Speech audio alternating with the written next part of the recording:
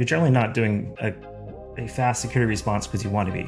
You're doing a security response because something's on fire. There's a quote that many people and companies use to describe attack surface management is you can't protect what you can't see. That's the problem with domain names. Like once you own them, you can never not own them because there's always some login somewhere tied to that domain name. All of our coworkers had looked at the page, reloaded a few times, went back, and the price ended up going up to about $150,000 before even supposed to be there.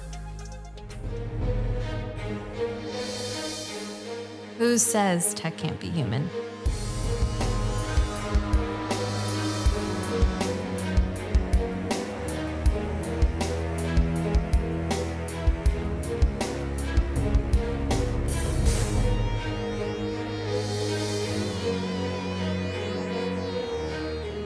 What's going on, Hacker Valley fam? Welcome back to the show. My guest this episode is a cybersecurity legend. Maybe you've heard of something called Metasploit, Rapid7, or Run Zero. My guest this episode is HD Moore, the creator of Metasploit and also the co-founder and CEO of Run Zero. HD has been on the podcast before in his Hacker Valley family, but most importantly, HD, welcome back to the podcast. Thanks, Ron. Glad to be back. Glad to have you back. And I want to start off with a little bit of a reflection. Many people who got in the game when I did know the name HD Moore because of Metasploit, Rapid7, or really anything that goes that's related to offensive security. This is from 2003 to maybe 2017 or 18, somewhere around that time. But, looking at 2019, HD is building something new, and it's potentially filling all of those security holes that a tool like Metasploit took advantage of. What was the turning point for you that made you want to step into building something like Run Zero versus the offensive side of the house? Yeah, sure thing. One of the things I really loved and kind of why I got into security was the idea of kind of exploring the unknown, of going into either, pick a random phone number and dial it and see where you end up, scan a random IP address, see what comes back, right? And that kind of discovery aspect has been driving a lot of the work I've been doing over the years.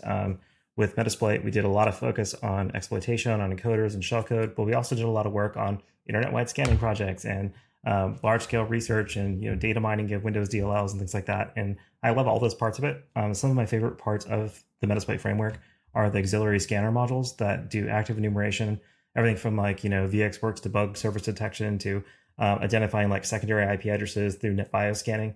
And it's that whole, I love the aspect of being able to leak little tiny bits of information about something and use that to basically build up a bigger map of it.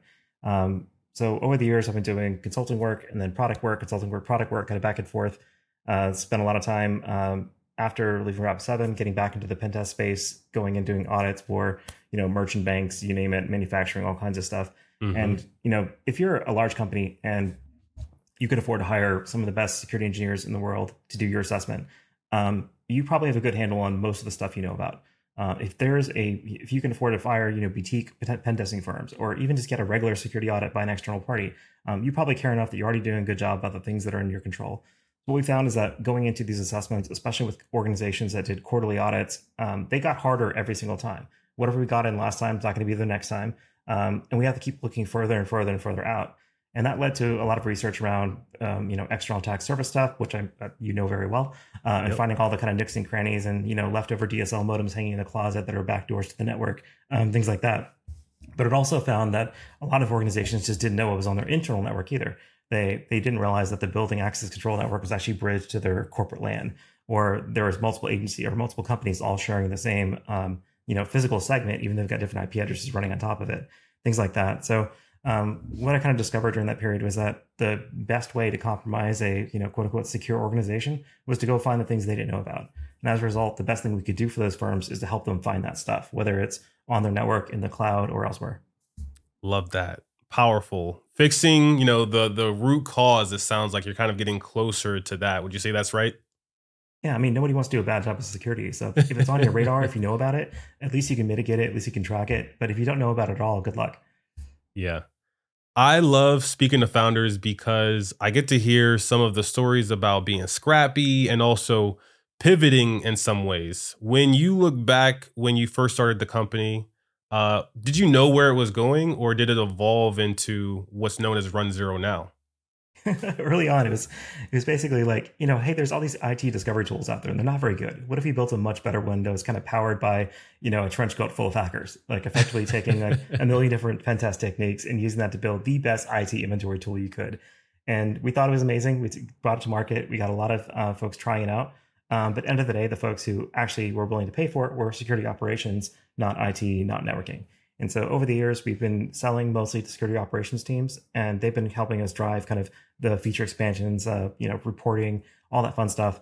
And we still have customers in IT and the networking spaces, and they use us for kind of CMDB purposes or for at least feeding data into a CMDB or doing diagnostics. But the customers that we're working with kind of side by side every day to help mitigate security risk, those are security operations. I want to talk about the name for a second. When I first learned about your new project, it was known as something else. I'll let you say it if you want to mention it. But Okay. now it's Run Zero. So talk about the evolution, but also what's behind the name. Well, naming is hard, right? It's one of the hardest things you can do is name something. And if you name it wrong, it kind of sticks with you forever, right? Yeah. So early on, I think the company's called like Critical Resource Corporation. And then we eventually called it like Rumble Inc. And we had the US trademarks for it. We had the US, Delaware, Texas registrations. But there was also another company in Canada that was rumble.com. And we're like, well, it's a .com, it's not gonna be confusing. They do something very different from us. Not a big deal at all. Didn't worry about it. And, we were doing we're signing off like trademark waivers for like Rumble Boxy in New York. Say, yeah, you can use the name. It's not a conflict. No big deal. Yeah. And we didn't really concern ourselves with it too much. And then we realized that the rumble.com organization was becoming much more visible. They were actually reincorporating in the United States. They got reverse acquired through a SPAC, and they listed on the stock market. And it's like, well, there's nothing we can do as a company that's going to be able to outmarket somebody who has literally our name as a stock ticker. So that was a great reason to pick another name. And it's also a good time as a business to kind of refocus on what we do. And early on, Rumble is kind of like Rumble is in the UK variant of understanding something or finding something out or kind of like busting somebody. And we did a good job with that initial discovery piece, but we've also realized that what we're really trying to do is help customers remove all the unknowns in the networks, effectively zero unknowns, and that's kind of where the basis of Run Zero came from. However, finding a domain name is that could be a 3-month talk all by itself.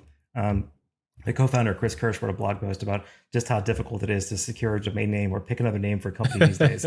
It's effectively, you can't just go search for stuff and go grab one, because the second you land on those, DNS holding pages for a domain, if you revisit that page a few times over a couple of weeks, the price will just keep going up.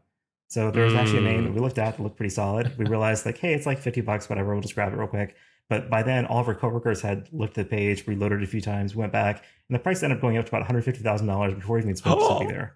And we're like, I guess we're not picking that name. And then we went through a bunch of negotiation with a couple other firms. There's one company that was absolutely amazing. They're super helpful. We worked with them all the way through. They had acquired a company 5 years ago, then acquired another one, and so on. So they weren't really using the domain name anymore, and they're happy selling it to us. We got all the way to the end of the deal.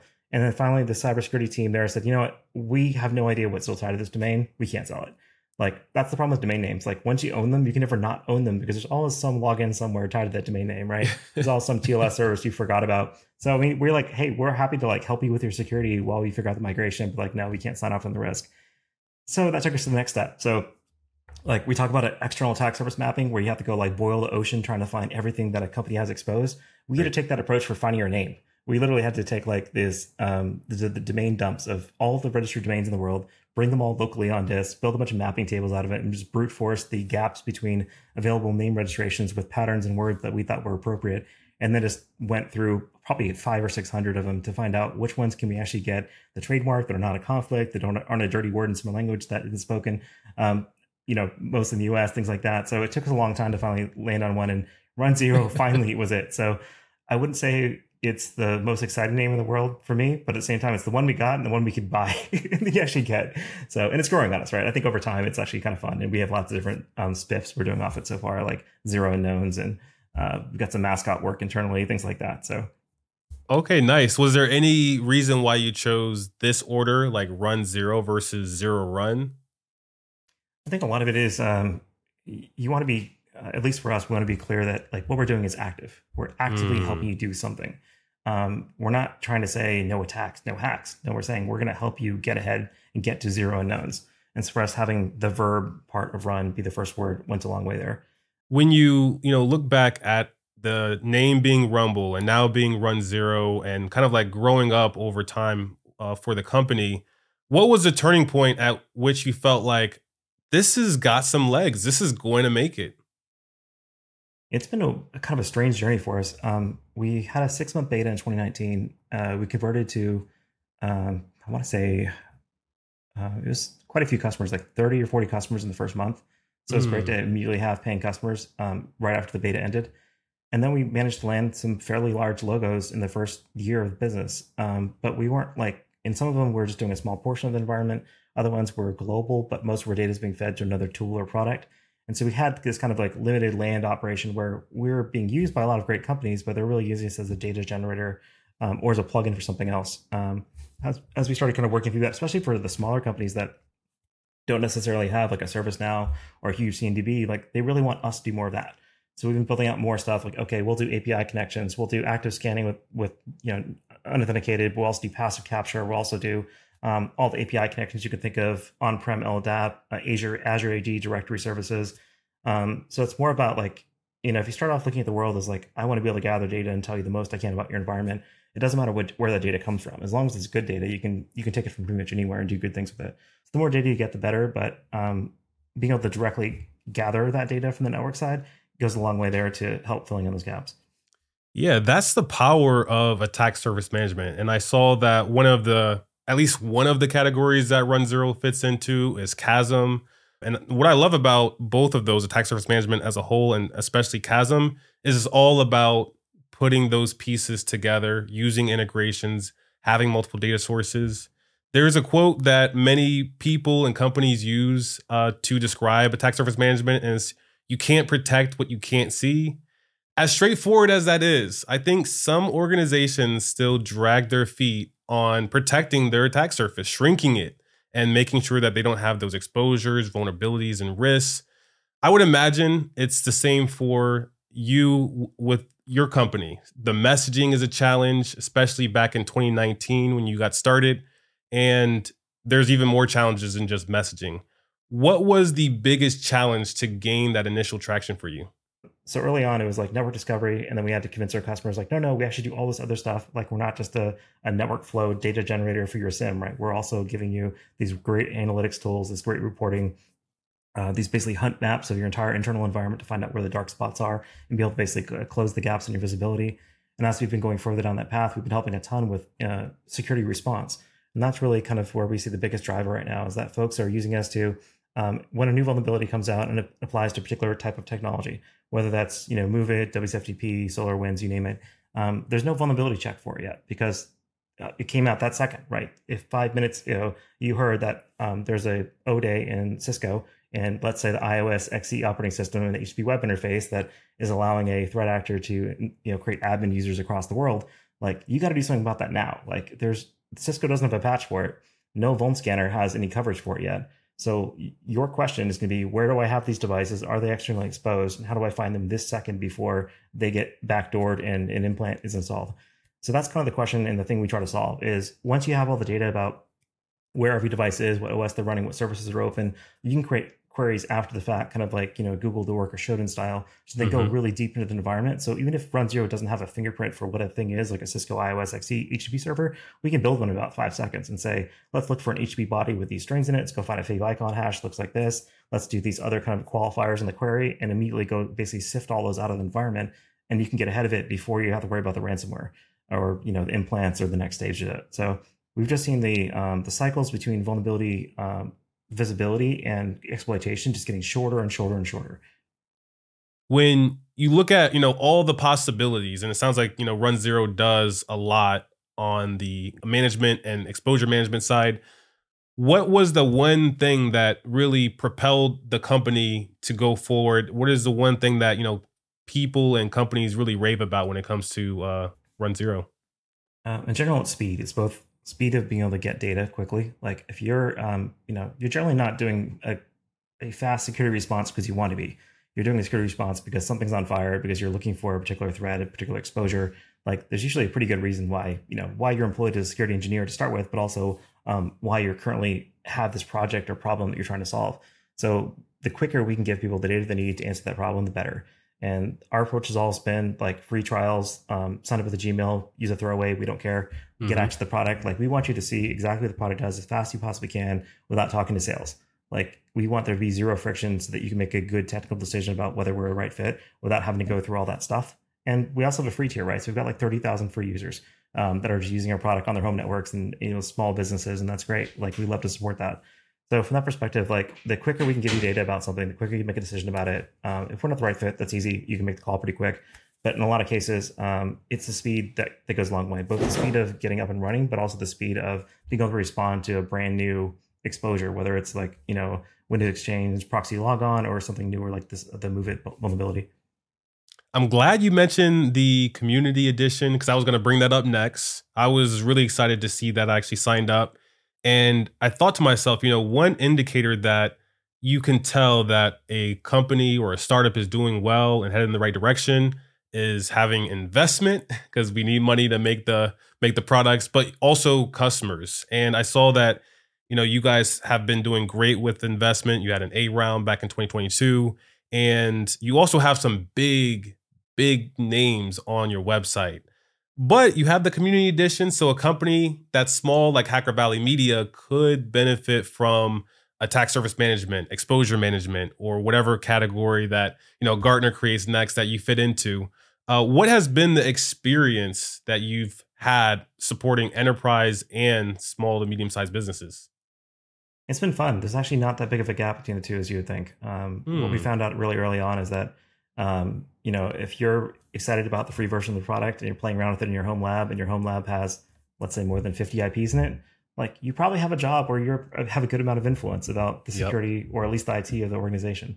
So the folks who are your, super hardcore home lab folks, or do a lot of like fun, test labs, vulnerability labs, like they tend to also have influence where they work. And if we can prove that, hey, we've got a great solution and we do good fingerprinting and you can find all your stuff at home, like maybe give us a chance at your job too. And we've actually seen enterprise deals walk in the door, no questions asked. Here's a PO we'd like to buy. We say, would you like a trial? Like, no, we've already, all our team's already done it on their home network. They poked around already. We're good. So, and sometimes, on one hand, it's a little bit tough to get an idea for how far along a customer may be with understanding the product. On the other hand, that's amazing. Like, if you get to the point that your product has already been, you already have the technical win before you even have the first real sales conversation, that's great. That's where we want to be. Plus, we want to help out folks, right? As Wendy Nather says, the security poverty line. Like, if you can't afford security tools, you're going to have a bad time. And anything we can do to help folks close the gap and get a hold of it, the better there. One quote that everyone knows is, you can take the player out the game, but you cannot take the game out the player. I would bet that with all the work that you've done in this space, it's giving you a new perspective on offensive security. Maybe even led your team to finding vulnerabilities, I would imagine. What are some of the similarities that you found with Run Zero to your past life as an offensive security professional? And a lot of the work we do, it's not that different. Like if you're a pen tester, you start off saying what's out there, what's exposed, what's the, what's your attack surface, what's on the internet, what's not. You look at like, okay, what services are on those? What type of devices are they? Are they end of life? Is there any exposed software? Are there any weak credentials? Are there weak admin portals? You're kind of doing the same perspective just from the software side.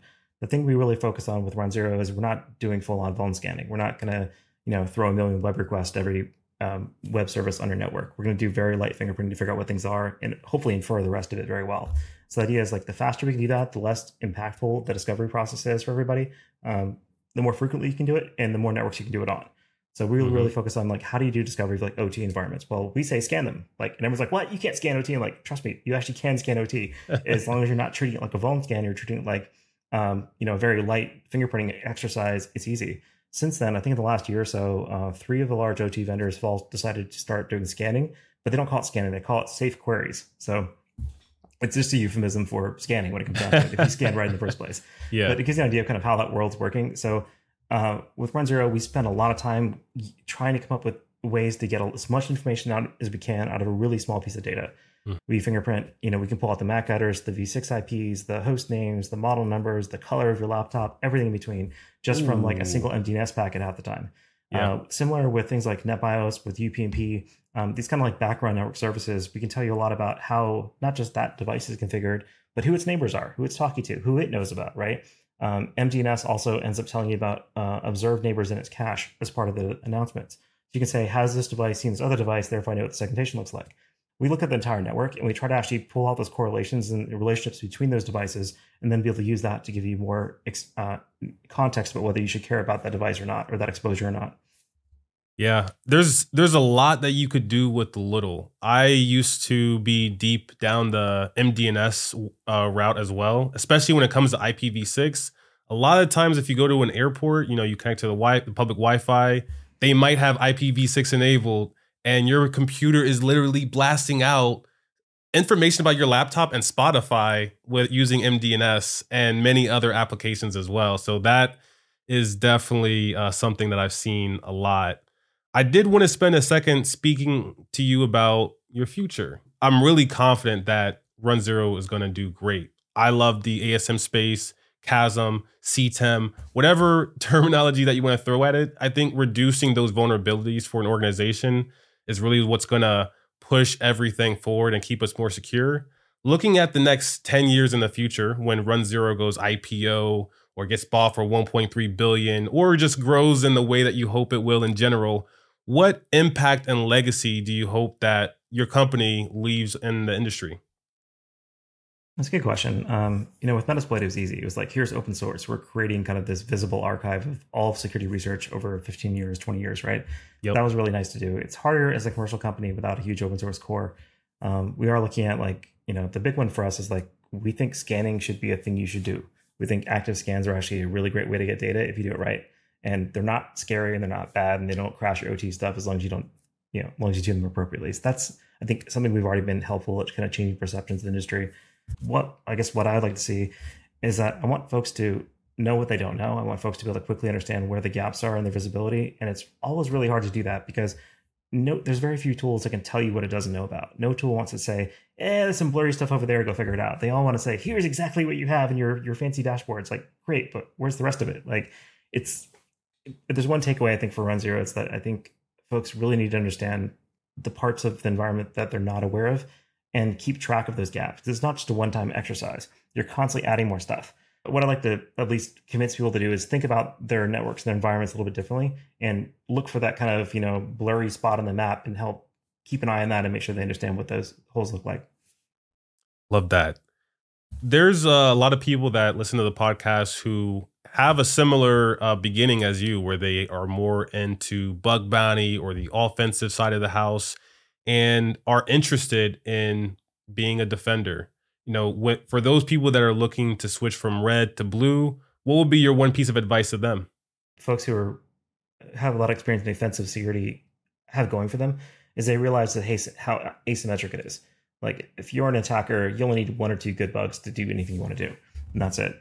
And so taking that mindset into the defense space, so you're not, if you're joining a vulnerability management team as a previously pen tester, and they're trying to figure out where do they prioritize the, small number of IT hours that can point to remediation or to network re-architecture or segmentation, knowing kind of where those weak spots are and kind of the judo you have to do as an offensive pen tester is really helpful for the defenders to know how to allocate resources, because they could spend all their time trying to get their total vulnerability count down when in reality they should just be getting rid of this file transfer product sitting on the DMZ, right? It's just it's that perspective I think goes a long way. It's just knowing where you get the most lift for your security buck is something that offensive folks can definitely help with. Sound advice. HD, thank you so much for taking some time out of your busy day to jump on the mics and hang out with us. For anyone that wants to stay up to date with HD, maybe learn about his company, Run Zero, be sure to check out the description or show notes wherever you're listening or watching. And with that, we will see everyone next time.